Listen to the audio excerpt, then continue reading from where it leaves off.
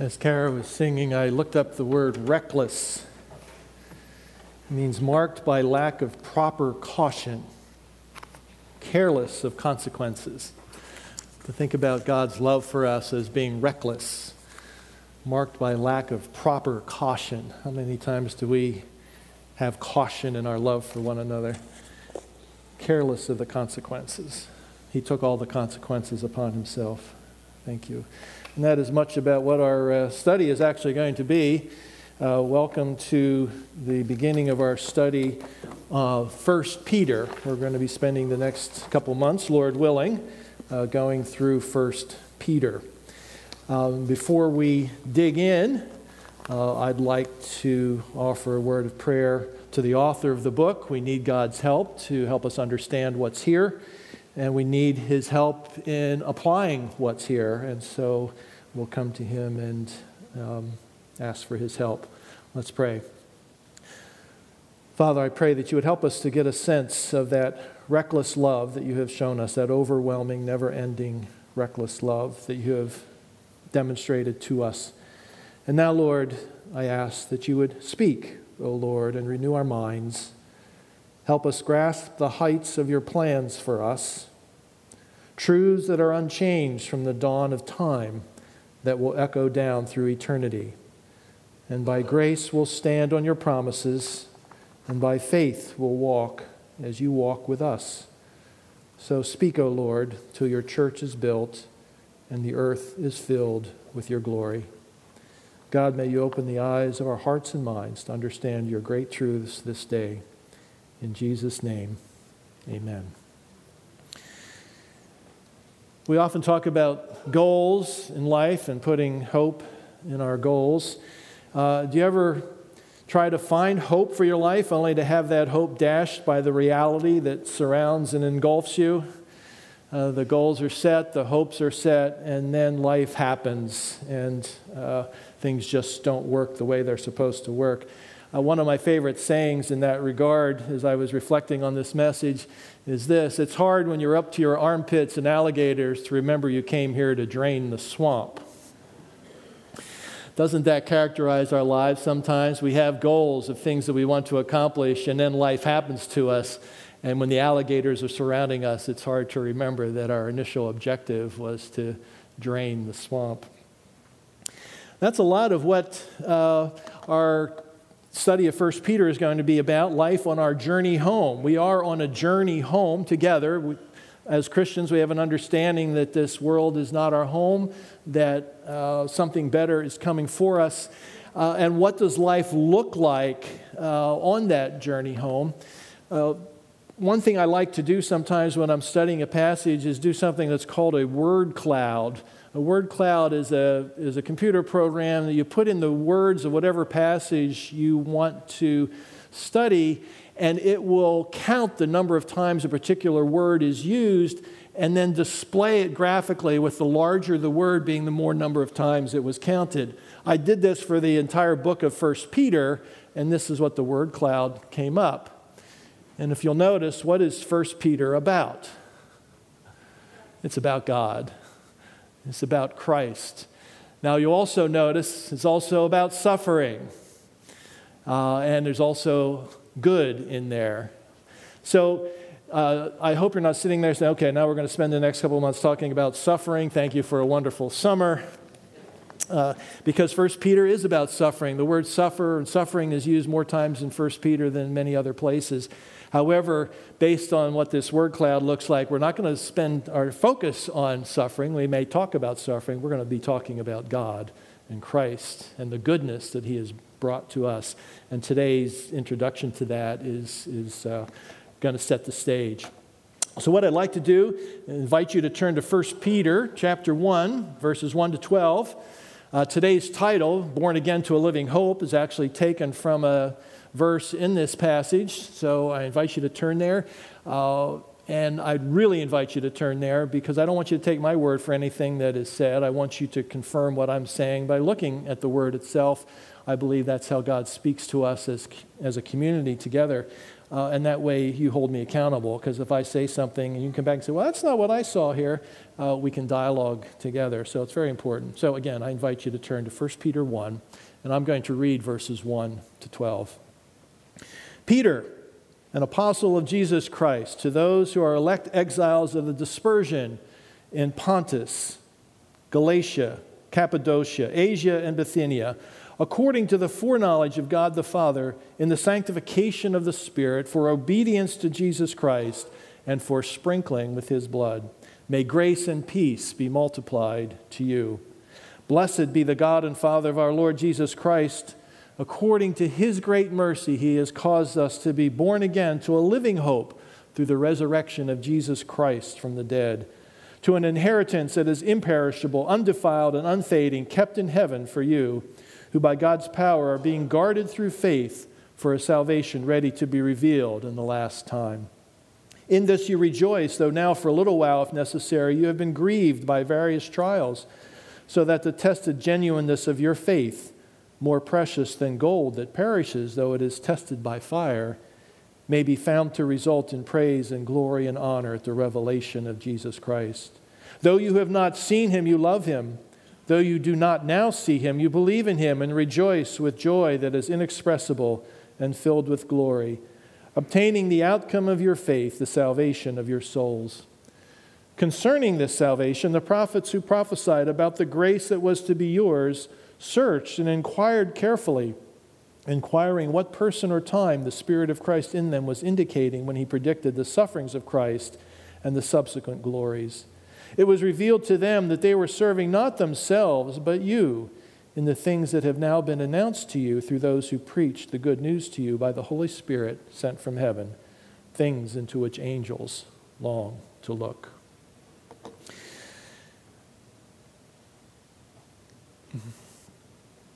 So we're going to take a look at this. We're going to break this down into 4 sections here. The first one is introducing our living hope. I hope you notice where that came from in verse 3. God has caused us to be born again to a living hope. And so we're going to talk about introducing our living hope, which Peter does in the first 2 verses. And these first two verses are packed with truth that would take us a long time by themselves just to settle and to understand. But let's dive in. Peter identifies himself as an apostle. That means an eyewitness of the Lord Jesus Christ. He was there. He saw Jesus' life, death, and resurrection. And he's writing to, he says, those who are the elect exiles of the dispersion. Now, this letter was written probably around 62, 63 AD by Peter, likely from Rome, which we'll see later in the book, where it is believed he was executed perhaps a year or 2 later under Emperor Nero's persecution of the Christians in Rome. It was written to people living now in what is Turkey, modern Turkey. See the Mediterranean Sea there. And he's writing to believers in Pontus, Galatia, Cappadocia, Asia, and Bithynia. And that section, again, as we know now, is modern Turkey. And he says that they are elect exiles of the dispersion. Elect exiles of the dispersion. This is a concept that Peter is introducing that we'll see throughout the book. We are exiles, and he's talking to them as exiles, resident foreigners, people living in a strange place, away from their own home, away from their own people. As Christians, that describes us. We are exiles. We are resident foreigners. We are living in a strange place, away from our own people or our own home. And he says they are of the dispersion. That is, they are scattered abroad. As Christians, we are not located in one geographical place. We're not in one location. We are scattered abroad, just as the people back then were, who were believers in Christ. The word is actually referred to the Jewish people who were scattered. They were not living in Israel, but was scattered around. Peter uses this term to describe us as believers. And then he says, not only are you exiles of the dispersion, but he says you are the elect exiles of the dispersion. You are chosen. You are picked out. You are called by God into relationship with himself. You are the elect exiles of the dispersion. And then he goes into these 4 underlying truths that were important. He wanted them to know because they were beginning to know what it was like to live in a hostile environment.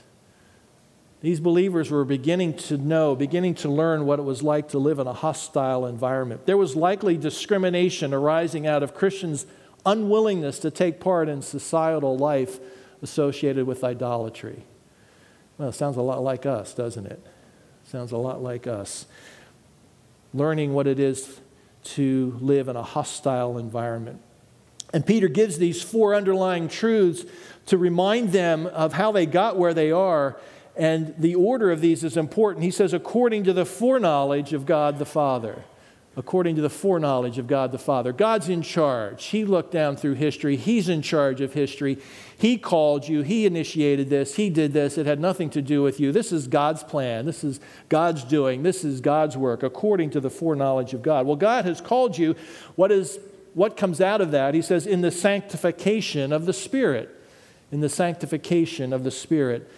God's desire for us is to sanctify us, big word meaning to change us to be holy, to conform us to His image. He knows we are sinners and we need to have our lives transformed from those sinful lives to lives that are holy, that are lives in conformity with His character.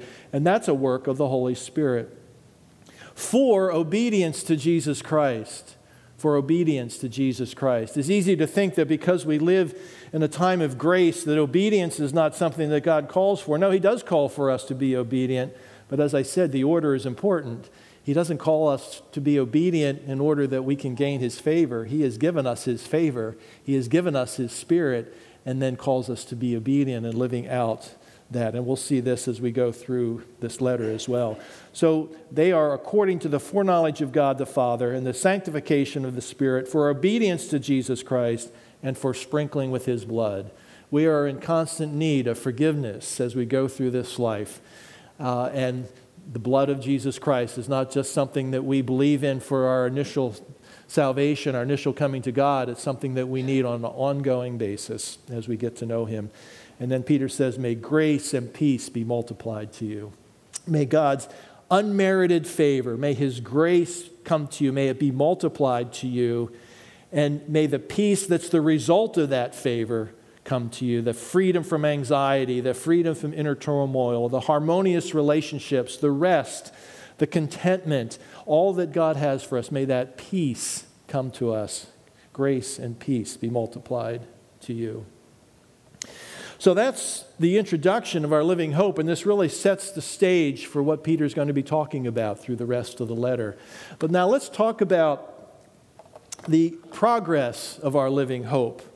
The progress of our living hope, which we're going to see in verses 3 to 7.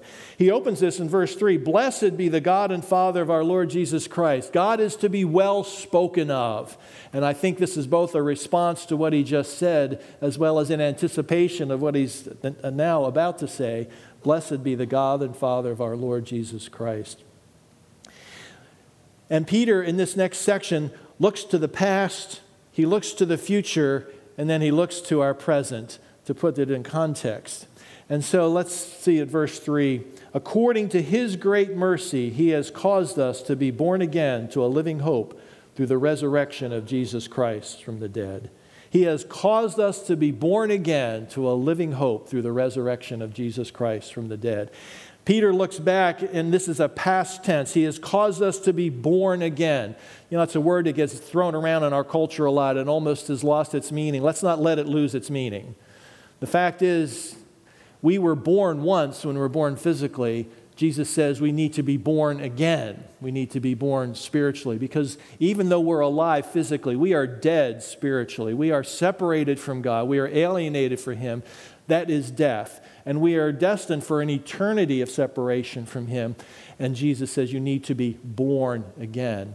And Peter says here, according to His great mercy, He has caused us to be born again. We were once dead but have been made alive. And it is according to His great mercy. It's not because we deserve it. That goes back to that reckless love of God, right? He's giving us something we don't deserve. It's according to His great mercy. He loved us. He approached us. He initiated this to call us into relationship with Him, and it was accomplished by Him. He says here, because of the resurrection of Jesus Christ from the dead. Jesus came, lived the perfect life, did not deserve to die, but when he died on the cross, he died in our place to pay the penalty for our sins. He died the death we deserved to die, came back to life, and because of that, we can be born again when we put our faith in him through the resurrection of Jesus Christ from the dead. And Peter says then, he's caused us to be born again to a living hope, that confident expectation of a favorable outcome, And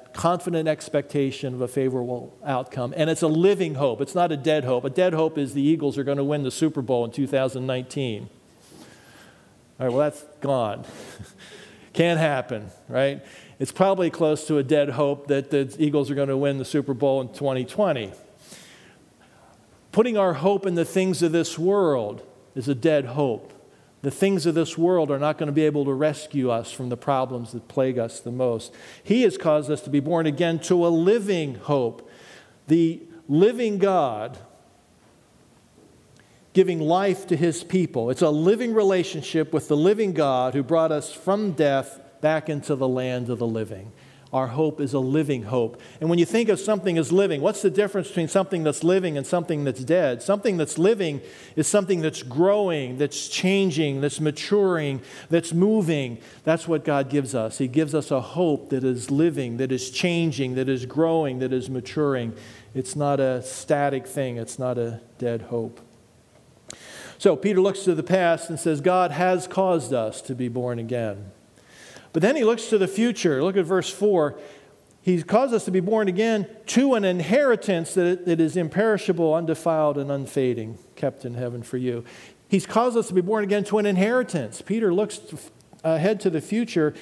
He says in the end of verse 5, for a salvation ready to be revealed in the last time. That inheritance is ready to be revealed in the last time, and it's there for us. Now, there are a couple ways you can lose an inheritance. Anybody here stand to gain anything from somebody else? You have an uncle that dies or somebody, right? Nobody wants to admit anything because we might come asking for some money. I don't know. What is it? Many of us stand to gain an inheritance. But the problem with inheritances, Peter points out here in verse 4, he says, to an inheritance that is imperishable, undefiled, and unfading. Well, if you have your hope in the stock market that that's where your inheritance is coming from, it might just perish. It might die. If you have your finances into some kind of scam investment, it is defiled, it is poisoned, it is dirty, and you might end up losing it. Or if the stock market crashes, you're just going to watch it dwindle away. Or you might have, it may be your inheritance is coming from a rich relative who suddenly gets sick, and you just watch your inheritance getting spent on hospital bills and doctor bills and things. God says our inheritance is kept in heaven for us, which means God is keeping it. So the validity of our inheritance, the security of our inheritance is only as good as the one keeping it. Well, if God is the one keeping our inheritance, how secure is it? He says it is imperishable, it is undefiled, and it's unfading. But there's another way you can lose your inheritance, right? So let's say I have a wealthy relative who has put me in their will and I stand to gain lots of money from them, and then I die before they do. Didn't do me any good, right? So what does Peter go on to say? Not only is this inheritance kept in heaven for us, but in verse 5 he says, who by God's power are being guarded through faith for a salvation ready to be revealed in the last time. Not only does God keep the inheritance for us, he keeps us for the inheritance. Not only are we guaranteed that the inheritance is going to be waiting for us when we get there, we are guaranteed we're going to get there to receive the inheritance. And this inheritance is not just the absence of pain. It's the presence of this rich inheritance. It's a positive. It's what God is giving us. We have hope now because of what is coming. We can have hope in this life and in this world because of what is coming.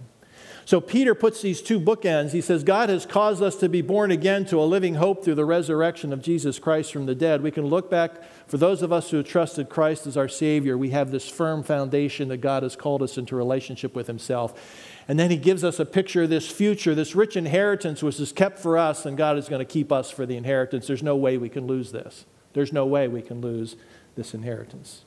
So now Peter turns to the present. He says in verse 6, in this you rejoice. Isn't that great? We rejoice. But then a dark note sounds. A dark note sounds. In the midst of all this wondering thing, he says, though now for a little while, if necessary, you have been grieved by various trials. Even though now, for a little while, you have been grieved by various trials. All right, Peter, this was going so well. God has saved us. We have this great inheritance. Why are you introducing suffering? This dark note is sounded that accompanies the joy. We are grieved now by various trials, the suffering in this life. The word various it comes in all shapes and sizes and colors. Suffering in this world comes from minor annoyances to how can I possibly survive this kind of difficulties and pain. Financial problems, illnesses, disappointments, failed dreams, broken relationships, natural disasters, and on and on and on and on. There are all kinds of sufferings and disappointments that enter into our lives in all shapes, sizes, and colors. But look what Peter says about them here. And through Peter is what God is really telling us. He says they're for a little while. They are for a little while. They're not going to negate the inheritance. They are for a little while. Now, if we live to be 80, 90, 100 years, it doesn't feel like a little while. But in terms of eternity, it's a little while. It's a little while. But then he says something that is dramatic. Those two little words in the ESV. He says, in this you rejoice, though now for a little while, if necessary. If necessary. He didn't say if it's inevitable or it is inevitable, because we all live in this world where there is suffering. We all know that suffering is a part of this world. But Peter says, if necessary. That implies some intentionality to this. If necessary that you suffer. That is, these sufferings are orchestrated by God and used by God for us. And look what he says there. So that, in verse 7, the tested genuineness of your faith, the tested genuineness of your faith, more precious than gold that perishes, though it is tested by fire.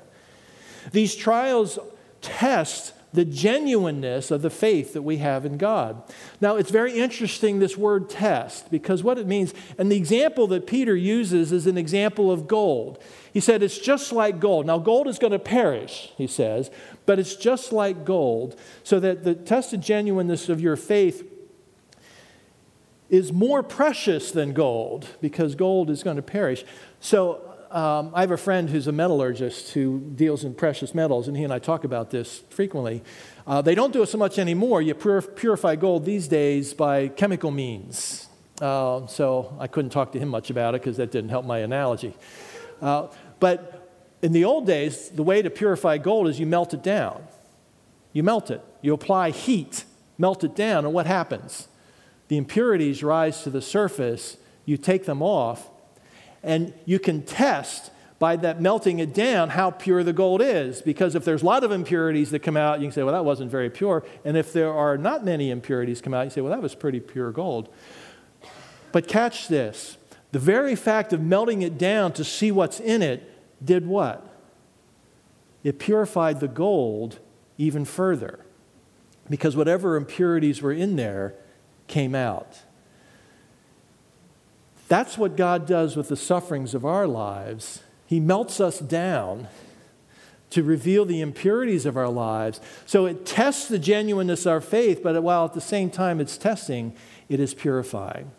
And I'm going to say a little bit more about that in a minute. I had a personal example yesterday. I went for a bike ride. Many of you know I like to bicycle. And there are a few hills in the area that I use as a test to see the level of my fitness and how I'm doing and just to see how I'm doing. So I went for a ride yesterday, went on one of my favorite hills. Let me just tell you that the ride yesterday proved that my fitness is not quite where I would like it to be. I failed the test. I had some challenges. There were 4 or 5 times I was ready to call Laurel and say, would you please come pick me up? But that would have been a little too embarrassing, so I just slogged through it.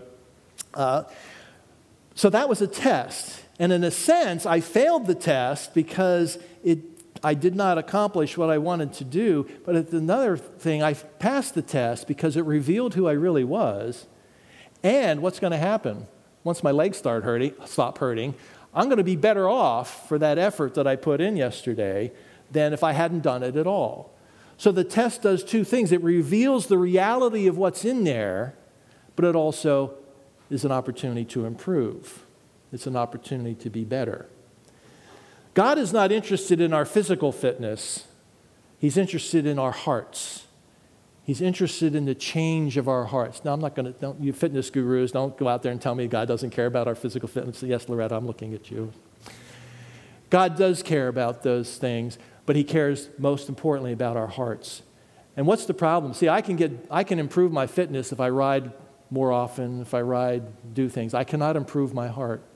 We cannot improve our hearts. We cannot change our hearts. Only God can change our hearts. So what does God do? I want you not to miss this. Suffering, whether it is self-induced or otherwise, is the common lot of all of us who live. But for the Christian, God takes those sufferings and turns them from things that can destroy us into things that he uses to refine us. He does more than rescue us from the trials. He actually rescues us because of the trials. He does more than rescue us from the trials. He actually rescues us because of the trials. He uses the struggles and disappointments of life to make us like Jesus. See, we still struggle with sin in this life. Any of us who are aware of our hearts know that we still struggle. God uses the sufferings of this life to melt us down. To melt us down. So that the impurities of our hearts are exposed and can thus be removed. God does not call us to a rock up and get through it approach to suffering. This too will pass. How often do we tell one another, don't worry, this suffering is only for a little while, it's going to pass. No, that's not how God looks at this. God looks at this and says, I'm bringing this into your life, I'm allowing this into your life, I've not removed it from your life because I'm after something bigger, I'm after your heart. And these trials are going to melt you down. They're going to apply heat to your life to allow the impurities to rise to the surface, the anger, the bitterness, the selfishness, the pride, the coveting, whatever it is in your heart. I'm going to allow these things to rise to the surface because of your sufferings, not so that I can be mean to you, so I can expose them to you and we can get rid of them by the power of the Holy Spirit and the obedience of the Word. God melts us down so that he can purify us, just as gold is melted down to be purified. And notice this salvation that God is talking about, that Peter is outlining, is past, it's present, and it's future. You can say, well, I was saved when I trusted Jesus Christ as my Savior. But you can also say, I am being saved as God uses suffering in our lives to transform us into his image. And you can say, I will be saved on that final day when Jesus comes back and rescues us and takes us to our eternal inheritance. Our hope in this life is what he has done, what he is doing, and where it is going, what he's going to do. That's why it's a living hope. It's this changing, growing thing. Well, then Peter goes on to say, well, how do we access this? It sounds good, right? Suffering is no fun, and I don't mean to minimize the impact of suffering in our lives. What I do hope to do is change our thinking about the suffering in our lives. Very often we see suffering as, well, there's something I did wrong, I just got to get through it, or suffering is because what you did to me, and I'm just going to have to figure out how to deal with this. No. whatever the source, God uses those sufferings to conform us to his image. Well, how can I access this? How can I get into this? Peter says in verse 8, though you have not seen him, you love him. And though you do not now see him, you believe in him and rejoice with joy that is inexpressible and filled with glory, obtaining the outcome of your faith, the salvation of your souls. How do we make these things ours? It's by faith, he says here, the outcome of your faith. He says, you have not seen him. You have never seen him. And he goes on to say, and you don't even see him now. You've never seen Jesus. Now, Peter could say, I have. But none of us here can say we've seen Jesus. We've never seen him. We don't see him now. He says, but you love him. You believe in him. You rejoice with joy that is inexpressible and filled with glory. And the outcome of your faith is salvation.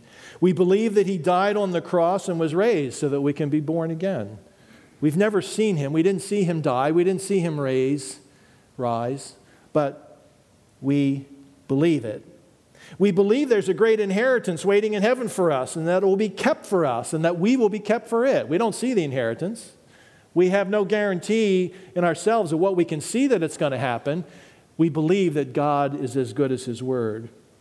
We believe that all the events of our lives are orchestrated by God to mold our character, to purify us, to make us like Jesus. We are called to live by faith that these unseen realities are true, past, present, future. We are called to live by faith that these unseen realities are true. So do you believe that Jesus died on the cross and he rose from the dead? Do you believe there's an eternal inheritance? And do you believe that God is in the middle of your life right now, whatever struggles or trials that there are, and he wants to use them for his purposes to make you more like Jesus? That's a life of faith. That's how we access our living hope. Then Peter goes on to put this hope in a context. He says, concerning this salvation, the prophets who prophesied about the grace that was to be yours searched and inquired carefully, inquiring what person or time the Spirit of Christ was indicating when he predicted the sufferings of Christ and the subsequent glories. See, God predicted the coming of Jesus, predicted the coming of the Savior, coming of the Messiah through the Old Testament prophets. And the prophets, they knew that something was coming, Peter says. They knew they were looking forward to what they were saying, and they just didn't know what it was. They didn't know what it was. They inquired, they searched carefully. They asked God. There are records of sometimes the prophets saying, God, what does this mean? And God saying, it's not for you to know. Just write it down. It's going to come later. Well, the later for us has come now with the coming of Jesus Christ. This is about God's eternal plan. This is not about us or us now. Jesus' coming is not just about us. We are part of a much larger plan that God is doing in history. So God revealed some things to the Old Testament prophets who came before us, but not the specifics or the who or the when. And Peter says, even the angels wanted to know. It's very interesting to think about that, right? The angels in heaven didn't even know. They knew something was coming, but they didn't know the details. Well, Jesus is the fulfillment of all that has been written beforehand from Genesis onward. Well, let's look at some of the implications of this. I wanted to put this in graphic form to see if it would help us to understand where we fit in the larger context of things. So there's a timeline of history. There's eternity past. There's eternity future. And at some point in time, Jesus came and died on the cross, rose from the dead. Well, as we just said with Peter, the prophets prophesied. They told of his coming, but the question mark means that they didn't understand all the details of that. They didn't know the who. They didn't know the when. They didn't know the details that we know now. And the angels wanted to look into this too, and they didn't know. But now here we are. And Peter says there are three places we need to look. We need to look to the past. We need to look to the cross and the resurrection of Jesus Christ. We also need to look forward to the future that God has promised for us, of the eternal inheritance that we have. But we also need to look to the now, this time between where we're living now until we get home, to remember that God is at work in our lives. We're not just here treading water until we get to heaven. God is at work in our lives right now and desires to transform us and change us into His image. So if you're a believer, you are part of this eternal plan that God has placed. You have become a member, a journeyer, a sojourner, a traveler on this road to eternal life. And God has placed you there and has promised to keep you there. Now, a quick word for unbelievers. If you're an unbeliever, if you are a person who is not a follower of Jesus Christ, there is no journey home. There's no home. There's no eternal life. There's no inheritance. Whatever hope there is a dead hope. There's no real way to make sense out of life. What lies ahead is eternal separation from God and all that is good. And so the invitation that Peter would extend, that really God extends, and I extend on his behalf, are you willing to change your citizenship by being born again? Are you willing to believe that Jesus died on the cross for your sins? Are you willing to put your faith and trust in God through Jesus Christ? And are you willing to join us in this journey, the people of God, the elect exiles of the dispersion? Are you willing to join us? And what makes a difference? It's according to God's great mercy, He has caused us to be born again to a living hope through the resurrection of Jesus Christ from the dead. Faith that Jesus died for our sins and was raised bodily. Faith that there is a secure inheritance waiting for those who believe. Faith that the trials of this life are God's tools to mold our character. Brothers and sisters, we need to remind each other of these things. We need to remind each other that we have been born again to a living hope, because sometimes we forget in the midst of the trials and difficulties. And I heard this phrase, Laurel and I heard this phrase recently, let us wallpaper our reality with the truths of God's Word on our journey home. Let us wallpaper our reality. Let's take God's Word and let's wallpaper our lives, wallpaper our reality with the truth of God's Word as we travel together on our journey home. Let's close in prayer. Father, I trust that you will take the truths of your Word and drive them deep into our hearts and lives. I pray that you would help us to realize that our lives are not dependent upon us, but are dependent upon you. What you have done, what you will do, what you are doing, that we have been saved, we are being saved, and we will be saved, that you have done everything and will do everything to see us safely through. You are keeping an inheritance for us that is safe and secure, and you will keep us for the inheritance to make sure that we get there. And so, Father, help us as we reflect on these things to realize, again, your reckless love and that you're so good to us, that you are so good to us. We do not deserve this, but may your grace and peace be multiplied to us as we learn what it is that we have been born again to a living hope through the resurrection of Jesus Christ from the dead. And I pray that you would help us each to learn what it is to transform our thinking about the sufferings of this life, to see them not as threats to our existence, but as tools in the hands of our loving God to mold us into your character until we get home. And so may your Spirit have his way in our hearts and lives. In Jesus' name, amen.